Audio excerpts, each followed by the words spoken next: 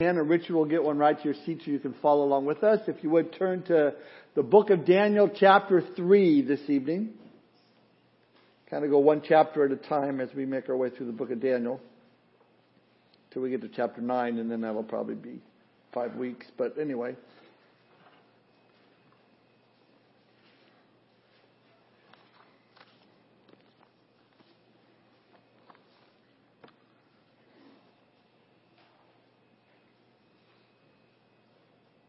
All right, let's pray together. Father, we thank you for this opportunity that you've given to us. Lord, to be in your word. And Lord, as we pray every week, we're so thankful because, Holy Spirit, you are here to teach us and instruct us in all things. Lord, to bring your word into our life so we can make application, so it would change us and draw us closer to our relationship with you. Thank you for this time together, Lord. Thank you for our children downstairs who are being ministered to by the teachers down there, Lord. We pray that you'd bless them as well as your word goes forth. We thank you for this time together. We commit it to you. In Jesus' name we pray. Amen. You know, thinking about Daniel chapter 3 here and what's going on in our life and where we live currently, you know, we certainly are living in uncertain times. I think that our society is changing rapidly and it's affecting all of us now. We're living in a very, different time, a different society than we did 18 years ago on 9/11 when a group of Islamic terrorists took down the World Trade Center and the Pentagon. And if not for the bravery of those on Flight 93, they would have taken down quite possibly the White House. And I think about on 9/12, we sang, God bless America, and we vowed to bring justice to those responsible, and people were praying like never before and crying out to God in repentance and looking to Him for help. I like what news anchor John Scott wrote of this. He says, we weren't fighting with one another after 9/11. We weren't carping over little things. We weren't Republicans and Democrats. We were Americans. But then since then, our society has changed. Our culture is changing. There's a great division. Our country has always been a defender of liberty. Liberty is freedom with responsibility. And one of the greatest things about our country is that people understood and took that responsibility seriously. But now we live in a world where that doesn't view freedom as liberty, but as a license to do whatever they want to do, and you can't do anything about it. And if you disagree with what I'm doing, then you're a hate-filled person, and I can't talk to you. I can't listen to you. Pastor Rick Warren said something that I thought was really interesting, and it really hit the nail on the head when he said this. Our culture has accepted two huge lies. The first is that if you disagree with someone's lifestyle, you must fear or hate them. The second is that to love someone means you agree with everything they believe or do. Both are nonsense. You don't have to compromise convictions to be compassionate. That's very true. But that's just where our culture is today. Over 150 years ago, French historian Alexis de Tocqueville traveled to America and tried to understand what made America such a great nation. And I found this quote that's attributed to him. He says this, I sought for the greatness and genius of America in her commodious harbors and her ample rivers, and it was not there. In her fertile fields and boundless prairies, and it was not there. In her rich mines and her vast world commerce, and it was not there. Not until I wandered to the churches of America and heard her pulpits, aflame with righteousness, did I understand the secret of her genius and power. America is great because she is good, and if America ever ceases to be good, America will cease to be great. He also noted this, liberty cannot be established without morality, nor morality without faith. So needless to say, and why I bring that up is because we too are living in uncertain times, not so unlike the days of Daniel. Daniel chapter 3, it's a very well-known story. For those of you that have kids and know VeggieTales, it's the story of Rack, Shack, and Benny and a giant bunny. Their actual names are Shadrach, Meshach, and Abednego. They're Babylon given names then, but their actual names, we know their Jewish names is Hananiah, Mishael, and Azariah, and they also changed Daniel's names to Belteshazzar. But now as they're taken captive, nothing they did changed. That is, but their culture and their society and their circumstances around them all changed. And really, it has made their beliefs stand out even more. And because of their beliefs, it's bringing about opposition. Same thing in America today. Our culture has changed. And because of our beliefs, we see opposition. And living a godly life in an ungodly world is going to bring about opposition. Now, if you recall, back in chapter 1, Daniel, Hananiah, Mishael, and Azariah refused to dishonor God because they didn't want to eat the foods that were not kosher. They didn't want to have the food from the king's table. And that might have seemed strange. After all, they're being held captive. So why not in Babylon do as the Babylonians do? Hey, if God has me here, I'm living godly. Shouldn't I have an easy life? Shouldn't it be okay to eat from the king's table? Well, here I think is a problem with that kind of thinking. We confuse a blessed life with an easy life. So I really believe that God will bless us as we live a godly life. In fact, the scriptures speak about that. Proverbs 3:33 tells us, the curse of the Lord is on the house of the wicked, but He blesses the home of the just. Psalm 128:1, blessed is everyone who fears the Lord, who walks in His ways. Yeah, God blesses us as we live godly lives that we show we walk in His ways. But blessing does not always equate to the ease of circumstances. There are times when God does bless us, but the being blessed by the Lord is more than experience His presence in the midst of life. Whatever that brings, it's what it means. It means that God is there for us no matter what's going on around us. And actually, God's blessing is often found in the comfort He brings in the midst of trials, in the midst of suffering. Paul says this in 2 Corinthians 1:5, for the more we suffer for Christ, the more God will shower us with His comfort through Christ. That's the New Living Translation. See, living a godly life doesn't always mean an easy life, but what we do know is that the Lord is always there with us to see us through whatever we face, as we'll see in a moment. And we need to realize that as we strive to live a godly life, we're going to face opposition. We're going to face persecution because we're living in times of change and times of uncertainty. That's what these men were facing here in Babylon. 3 young men striving to follow God the best they can as foreigners in this pagan society, a society that worshiped multiple gods and was filled with people that were all about themselves, all about what they were doing, self-centered. Sounds a lot like us today. Now, to get some background of chapter 3, in chapter 2, if you recall, Daniel interpreted the king's dream. A massive image of this head of gold and breast and armors of silver and belly and thighs of bronze and legs of iron. This huge statue. And Daniel said, hey, this is what it means. It's a prophetic meaning. These represent kingdoms. And Nebuchadnezzar, the Babylonian kingdom, you're the head of gold. And as you come down, you got the silver, the kingdoms that would follow and so forth. And King Nebuchadnezzar, he was really impressed with Daniel and with the dream and him being able to interpret it. In fact, in Daniel chapter 2, verse 47, he says, surely your God is a God of gods and the Lord of kings and a revealer of mysteries, since you have been able to reveal this mystery. Famous last words. Because it didn't change his heart. Because at the end of our account, we might believe that the king, hey, maybe he became a believer. Maybe because Daniel did this, he comes to know God. And unfortunately, that's not what happens.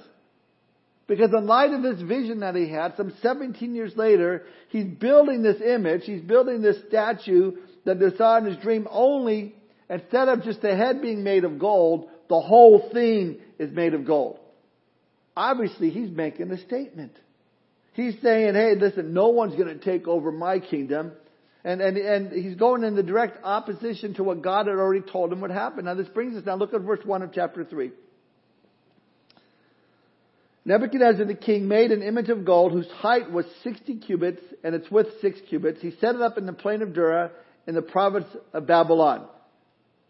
Now again, the head of gold, was Babylon in his interpretation. The breast and the arms of silver, the Medo-Persian Empire would replace the Babylonian Empire. And again, what Nebuchadnezzar is doing, he's defying God's vision of the future by making this statement. Here's this massive image, and it's all gold, not just the head, but the entire thing. And it says that it's 60 cubits, that the image was 90 feet tall and 9 feet wide. This thing is huge. It would be visible for miles around. It would be set up on the plain of Dura, so it would be visible for miles around. One big statue. Look at verses 2 through 7. And King Nebuchadnezzar sent word to gather together the satraps, that's another name for princes, the administrators, the governors, the counselors, the treasurers, the judges, the magistrates, and all the officials of the provinces to come to the dedication of the image which King Nebuchadnezzar had set up. So the satraps, the administrators, the governors, the counselors, the treasurers, the judges, the magistrates, and all the officials of the provinces gathered together for the dedication of the image that King Nebuchadnezzar had set up. And they stood before the image that Nebuchadnezzar had set up. Then a herald cried aloud, "To you it is commanded, O people, nations, and languages, that at the time you hear the sound of the horn, flute, harp, lyre, and psaltery, in symphony with all kinds of music, you shall fall down and worship the gold image that King Nebuchadnezzar set up. And whoever does not fall down and worship shall be cast immediately into the midst of the burning fiery furnace." So at that time, when all the people heard the sound of the horn, the flute, the harp, and the lyre, in symphony with all kinds of music, all the people, nations, and languages fell down and worshipped the gold image which King Nebuchadnezzar had set up. Think about this. Imagine you're one of the three boys, the Jewish boys. Say you're in Shadrach's sandals, and the king commanded, that you're to compromise, and you find yourself face to face with this 90-foot statue made of gold. You're just kind of looking at this thing, and you're Hebrew, you're one of God's children, and you know the difference between right and wrong, but now everybody's watching you. Crowd's watching you, they're staring at you, the king's watching. What are you going to do? As a Hebrew, you know better, because in God's top 10 list is His 10 commandments we read in Exodus 20 verse 5 and 6. You shall not bow down to them or serve them, for I, the Lord your God, am a jealous God, visiting the iniquity of the fathers upon the children to the third and fourth generations of those who hate me. You know you're not to bow down before an idol. The whole reason why they've been taken captive is because of idol worship. So what do? Say, Lord, I don't hate you, but I'm stuck in this circumstance, and I know I'm a person of a conviction, but right now the king is wanting to see me compromise, and all the crowd is going along with it. What will you do? For some, maybe they'll rationalize, Just as the music started playing, oh, look at my shoe, it's untied. Got to tie my shoe. I wasn't really bowing down, You don't have any ties on your shoe. Or maybe, I tripped over that rock. I didn't mean to trip over that rock. I didn't really actually bow before the statue. It just happened to be the same time the band played. Or they may go the other way. God, I know you're kind, I know you're compassionate, I know you're forgiving. And so here's what I'm thinking. I'm thinking about bowing down, but I'm only going to do it with my body. I'm not going to do it with my mind in my head. I'm just going to go through the motions. And because I know that you're loving, and I know that you're forgiving, I know that you'll forgive me, because it's not with my heart, and I'm just going to ask for forgiveness, and we'll be okay. That's rationalizing. But you see, it's not about rationalizing, it's about recognizing. Not recognizing God's ability to forgive. We know He forgives, but it's recognizing whether or not we have the capacity to forsake every foreign god, to turn from those things. Because it's not God's forgiveness that's on trial at this point. No, it's my integrity that's on trial. Shadrach, Meshach, and Abednego were Hebrew boys whose hearts that were supposed to belong to God. Will they choose to compromise, or will they choose to commit? Will they resolve to do what is right? Let me say this. If you choose to live a godly life, it's going to bring hard choices. Sadly, in our day and age, Christians are choosing the path of compromise rather than commitment, of rationalizing rather than realizing. And we need to ask ourselves the same questions. What would you do? What choices would you make? Let's say it's Friday afternoon and you're getting off work and somebody who's your superior, maybe it's a boss, and comes up to you and says, hey, it's 5:30, it's happy hour. I know you're a Christian, but hey, let's go get a few drinks. And I certainly can have one drink. And are you going to go, oh, yeah, all right, let's go? Or are you going to say, no, I need to head home? What are you going to do? Everyone's doing it. You want to be liked. Let's say it's not a Friday night. Let's say it's maybe during the end of the month, maybe, and you're a salesman, and you're working on your figures, and you're kind of putting them down. You're looking at the gains and losses, and you're going, if I just fudge the figures just a little bit, I know that it'll help us for the month. Or maybe you're at work and you're talking to someone, and this coworker starts complaining about the boss, and God, do you know what they did? And I can't believe that they did this, and he did that, and that. Do you sit there? To go, I don't know, or do you join in with them as to not lose that friendship with that person? Oh, it's no big deal. God understands. Are you rationalizing because you go, oh, man, this is my boss. Maybe I can get a promotion if I hang out with him, or just a few figures. We'll make it up next month, or you know what? I don't really like my boss either, so let's both gossip about them. God will understand. See, in our tomorrows, there's always going to be the same opportunity, temptation to compromise and to rationalize. But we need to realize there's so much more at stake here than God's ability to forgive and our ability to forsake. Because it's what's going on in the wicked world around us. They're watching us as Christians. I think of over in 2 Samuel chapter 12 where it was at the place that David had sinned against Bathsheba and he had Uriah killed and he was trying to cover it all up and Nathan came to him and nailed him and it says there in verses 13 to 15 of 2 Samuel 12 it says, so David said to Nathan, I have sinned against the Lord. So he admits it after he got caught. And here's what Nathan said to David. The Lord also has put away your sin. You shall not die. However, because by this deed you have given great occasion to the enemies of the Lord to blaspheme, the child also who is born to you shall surely die. You've given a great occasion to the enemies of the Lord to blaspheme. And that's what happens for us when we make those compromises. When we start living carnal lives, compromised lives, there's consequences. The rest of the world looks at us and goes, look what they did. They blasphemed. Well, I can't believe that they call themselves a Christian. Now, the word for blaspheme there in 2 Samuel is the word bloom or flourish or abhor or despise. It's the idea that every time a Christian compromises, the world looks on and just invites them to say, oh, you hypocrite. You call yourself a Christian. Or we give them the impression that there's no difference between being a Christian or being in this world. If there's no difference, then why would you want to be a Christian? I mean, it's not worth the ridicule. Again, Nathan said to David, you've given great occasion to the enemies of the Lord to blaspheme. I think another example of this is the story of Job. In the book of Job, and Satan, is up and he goes before God. You know the story. And Satan tells God the whole reason that Job is following you and loves you is because, you placed this sense of protection around him. And just let me at him. Remove that hedge and he'll curse you. Now, had Job cursed God, I know the enemy, you could almost hear him standing before the throne. I told you he was a phony. I told you, the guy was a flake. But he didn't do that. See, I think we're all going to come to that place in the fork in the road between the rock and the hard place. You might say, where do I do that? I know that God will forgive me? Of course that God will forgive us, but that's not the issue. Again, we need to understand that the world is watching us. Now we move on. Look at verse 8 of Daniel chapter 3. Therefore, at the time certain Chaldeans came forward and accused the Jews, they spoke and said to King Nebuchadnezzar, O king, live forever. You, O king, have made a decree that everyone who hears the sound of the horn, flute, harp, lyre, and psaltery, and symphony with all kinds of music, shall fall down and worship the gold image. And whoever does not fall down and worship shall be cast into the midst of a burning fiery furnace. There are certain Jews whom you have set over the affairs of the province of Babylon, Shadrach, Meshach, and Abednego. These men, O king, have not paid due regard to you. They do not serve your gods or worship the gold image which you have set up. So here we have these Chaldeans. They approach Nebuchadnezzar with the accusations. King, look what we saw. There's some guys here, they're breaking the law.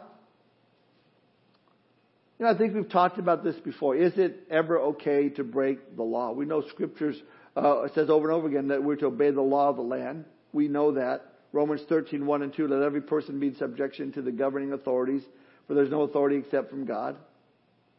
Titus 3:1 tells us, remind them to be subject to rulers, to authorities, to be obedient, to be ready for every good deed. 1 Peter 2:13 and 14, submit yourselves for the Lord's sake to every human institution, whether to a king as a one in authority, to governors as sent by him for the punishment of evildoers and the praise of those who do right. So we are to be in subject to authorities or over us, to obey the laws of the land. Then were Shadrach, Meshach, and Abednego sinning by refusing to participate? No, they were committing what's called an act of civil disobedience. They non-violently refused to obey the command of the king, and for a very good biblical reason. It was sin for them to do so. And we know that. If the law says, hey, you need to do this, and it's sin, then we have to first follow the higher calling of God. Now, if the speed limit says 35 and you're going 50, you can't say, well, the law is making me angry and sinning, so I can't drive slow. No, that doesn't work that way.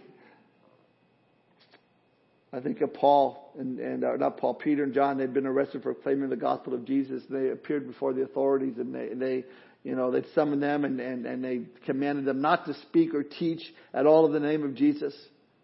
And Peter and John answered and said to them in Acts 4:18, whether it is right in the sight of God to give heed to you rather than to God, you be the judge, for we cannot stop speaking what we have seen and heard. And they're arrested again and again. God sent an angel to release them and told them to keep preaching the gospel. And even when the jail cell was empty, they were preaching publicly. They were again brought before the authorities and they stood before them and they said, didn't we give you strict, instructions, that you cannot keep preaching in His name?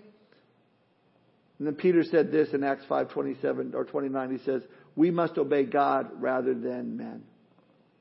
So the Bible does allow us to commit civil disobedience when the authorities command us to commit sin, when they command us to do something that's forbidden in Scripture. Well, look what happens when you stand up for doing what's right. Look at verse 13. Well, the Nebuchadnezzar, in rage and fury, gave the command to bring Shadrach, Meshach, and Abednego. So they brought these men before the king. Nebuchadnezzar spoke, saying to them, is it true, Shadrach, Meshach, and Abednego, that you do not serve my gods or worship the gold image which I have set up? Now, if you are ready at this time, you hear the sound of the horn, flute, harp, lyre, and psaltery, and symphony with all kinds of music, and you fall down and worship the image which I have made good. But if you do not worship, you shall be cast immediately into the midst of a burning fiery furnace. And who is the God who will deliver you from my hands? Okay, don't read verse 16. I know you want to. Don't read it. Because here we have these boys, and you wonder about their convictions and their condition. I mean, they're standing before the king now.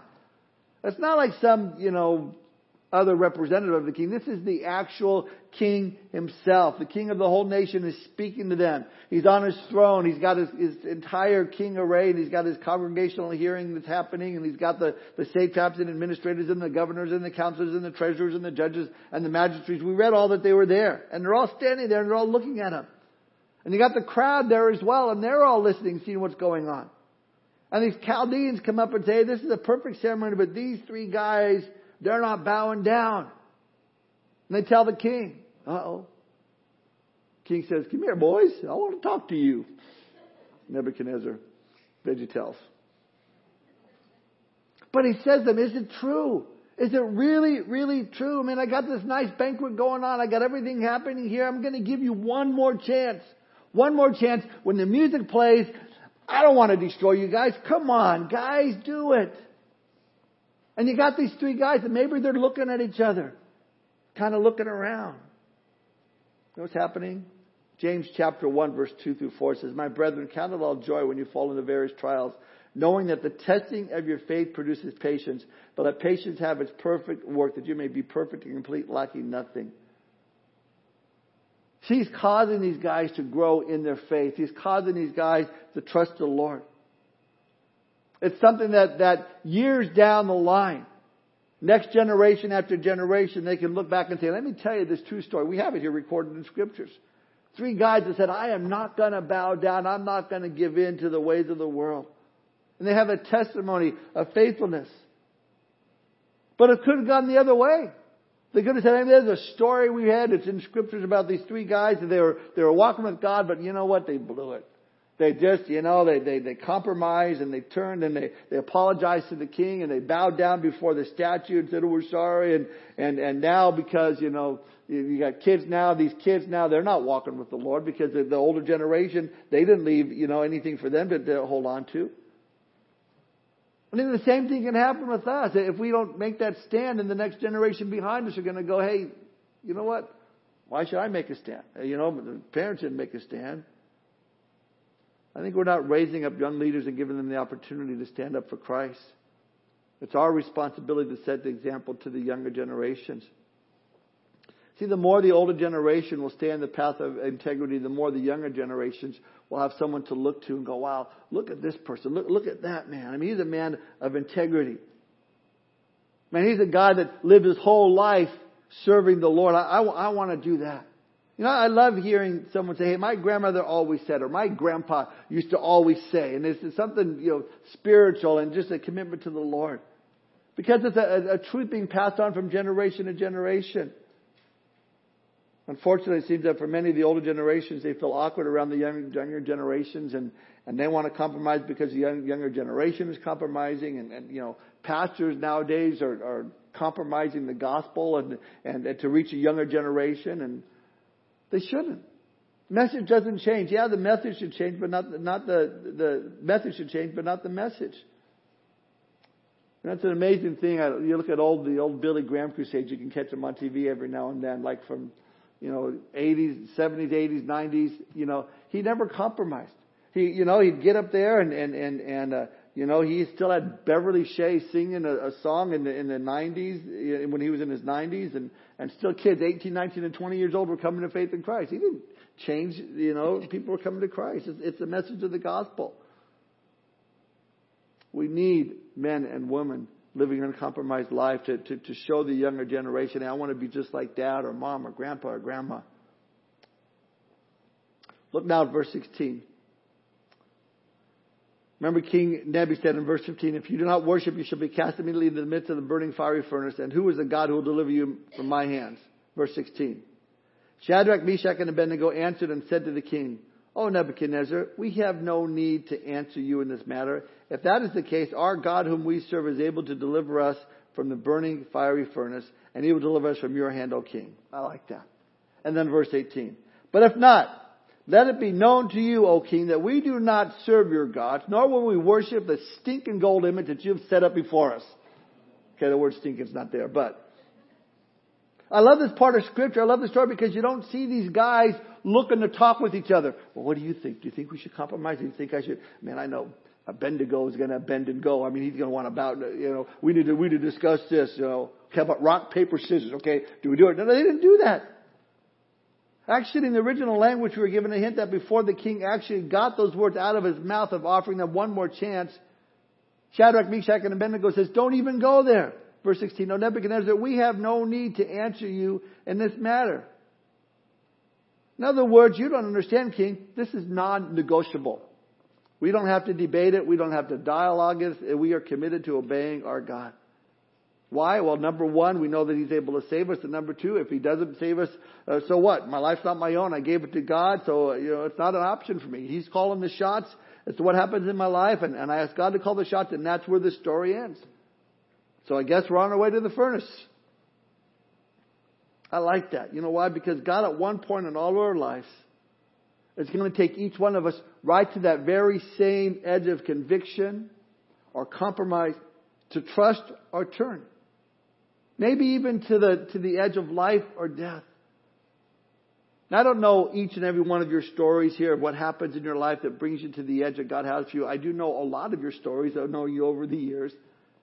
And I know that God has taken many of us right to that edge, right to the point where there's no place to turn but to Him. And maybe it's a serious illness, or maybe it's a struggle in your marriage, or maybe it's a financial situation, or maybe it's worse, maybe it's a life or death situation, a sick child, a sick parent. Maybe a mom or dad, and they're lying in the hospital all hooked up with tubes and needles, and the doctor says, I'm sorry, this doesn't look very promising. And you're right there on that edge. Now, will you say, God, if this doesn't work out, I don't think you're going to be seeing me much more at church. That's it, God. If this doesn't turn out the way I want it to be, I don't know, Lord. Just so you know. Listen, God knows that. I know that. But what is happening is the world is watching, and the crowd, and the courts, the king. You gave your life to Him. So how are you going to respond? You have the opportunity to find out who your life belongs to, and just how much you can trust Him, and just how much He loves you. Because it's in those times of trials and difficulties that the true colors of people come out. Some stay strong. Some even get stronger, yet some turn away. Some, you have the attitude, hey, I'm only into this Christian thing. If things go good for me, then I'm great. Things are going great. But if it doesn't happen the way it should happen, then I'm going to find some guru somewhere else, and I'm going to find something that's going to fit with what I want to believe. Be surprised how many people, and you know this, who walk away from God because things didn't turn out the way they wanted things to turn out. And they're angry because God didn't move the way that they wanted them to move. Yeah, we pray, God bless my family. God take care of my kids. Keep us healthy. Keep my wife close. And I offer my whole family to Him. But He knows me like He knows every one of you. And as much as I said over and over again, God, whatever you want to do in my life, He knows my heart. He knows I'm saying, but God, please bless my family. And please, God, please take care of my kids, my boys, keep them safe in the military. God, keep my grandbabies healthy and strong. My wife, Lord, please don't, but I don't know what I do without her. But we get taken to that edge. And I think it's the same thing in the book of Hebrews chapter 11 in the Hall of Faith. As you're reading this and you're seeing these great men of faith. I mean, they're shutting the lion's mouth, conquering with the sword. People rising from the dead. That's great faith. But the chapter ends not like you would think. You read there that they wandered in goat skins and around in caves and were destitute. That doesn't sound like the blessings of God to me. But you see, they believed the promise that they were waiting for, that God had planned for them a better resurrection. All that to say, if things don't turn out the way that we hope that they turn out, I would have to trust that God knows best. And I may not understand completely, but what I do understand is that on the other side, it'll all make perfect sense. It'll make perfect sense when I go to heaven. Like the song we sang tonight. I didn't know Laura was going to sing this song tonight, but when you don't move the mountains, I'm needing you to move. When you don't part the waters, I wish I could walk through. When you don't give the answers as I cry out to you, I will trust in you. Truth is, you know what tomorrow brings. There's not a day ahead you have not seen. So let all things be my life and breath. I want what you want, Lord, and nothing less. See, listen, to say that, it takes allowing God to bring us to that edge of great faith. See, Shadrach, Meshach, and Abednego made the decision way back in verse 16. Listen, King, you don't need to say anything else. We're going to obey God. Now, what does the world think when you stand up for the Lord and refuse to compromise? When you speak up maybe against abortion, against same-sex marriage, against homosexuality, what do you see? The flames in people's eyes. They don't want to listen. They want to attack. Just like in our story. Look now at verses 19 through 25. The Nebuchadnezzar was full of fury, and the expression on his face changed towards Shadrach, Meshach, and Abednego. He spoke and commanded the heat the furnace 7 times more than it was usually heated. And he commanded certain mighty men of valor who were in his army to bind Shadrach, Meshach, and Abednego and cast them into the burning fiery furnace. Then these men were bound in their coats, their trousers, their turbans, and their other garments, and were cast into the midst of the burning fiery furnace. Therefore, because the king's command was urgent, and the furnace exceedingly hot, the flame of the fire killed those men who took up Shadrach, Meshach, and Abednego. And these 3 men, Shadrach, Meshach, and Abednego, fell down bound into the midst of the burning fiery furnace. Then King Nebuchadnezzar was astonished, and he rose in haste and spoke, saying to the counselors, "Did we not cast 3 men bound into the midst of the fire?" They answered and said to the king, "True, O king." "Look," he answered, "I see 4 men loose, walking in the midst of the fire, and they are not hurt, and the form of the 4th is like the Son of God." I mean, here, if you were Pentecostal right now, you'd be shouting, "Hallelujah." Amen. I mean, this is just right here, and you read, and Jesus is right there with them, and I mean, this is amazing. So this is what's called a theophany, which is an early appearance of Jesus Christ. We see him walking around with them in the fire. Listen, folks, we need to remember when we're in the midst of a fiery furnace, a fiery trial, Jesus is there with us. David prayed in Psalm 23:4, "Even though I walk through the valley of the shadow of death, I will fear no evil." Why? Because you are with me. So, look at verse 26, 27. Then Nebuchadnezzar went near the mouth of the burning fiery furnace and spoke, saying, "Oh, Shadrach, Meshach, and Abednego, servants of the Most High God, come out and come here." Total change of attitude. Then Shadrach, Meshach, and Abednego came from the midst of the fire, and the satraps, administrators, governors, the king's counselors gathered together, and they saw these men on whose bodies the fire had no power. The hair of their head was not singed, nor were their garments affected, and the smell of fire was not on them. Come out, wherever you are, boys. Okay, come on, out. And Shadrach and, Meshach and Abednego, they come out of the furnace and no evidence at all that they were in the fire. Let me say this. The truly victorious man or woman comes out the other end of the trial without smelling like smoke. That is, you're not embittered by your difficulties. You're not angry over the circumstances. You're not holding a grudge against those that caused you to be in that trial or that trouble. You just come out of it the other end purified and free. That's why Paul wrote in Romans 5, verse 3 and 4, we also exult in our tribulations, knowing that tribulation brings about perseverance, and perseverance proven character, and proven character hope. Those are good things. Not smelling of smoke.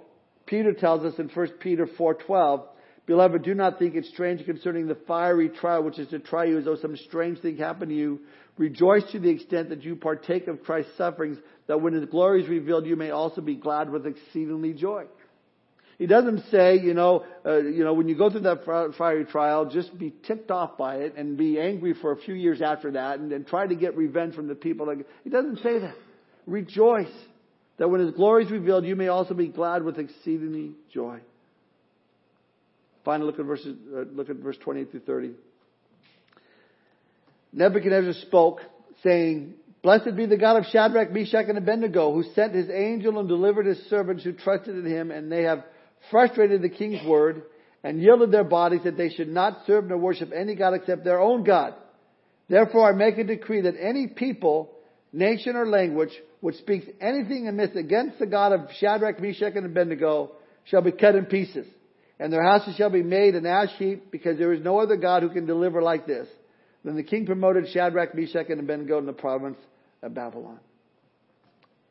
It doesn't say we should all serve Shadrach, Meshach, and Abednego's God. He says, no, you can't say anything against that God because that God is powerful. We're still not seeing Him come to God yet. But I love this. We all like to see it end this way. These three young men were able to stand firm in the strength and power and might of the Lord, trusting Him fully even into death. And God blessed them. And God pulled them out of that fire.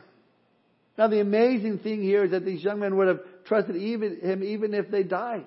They would have trusted Him. They didn't fight over this. Hey, we're ready to go in. And it says that they threw them in the fire.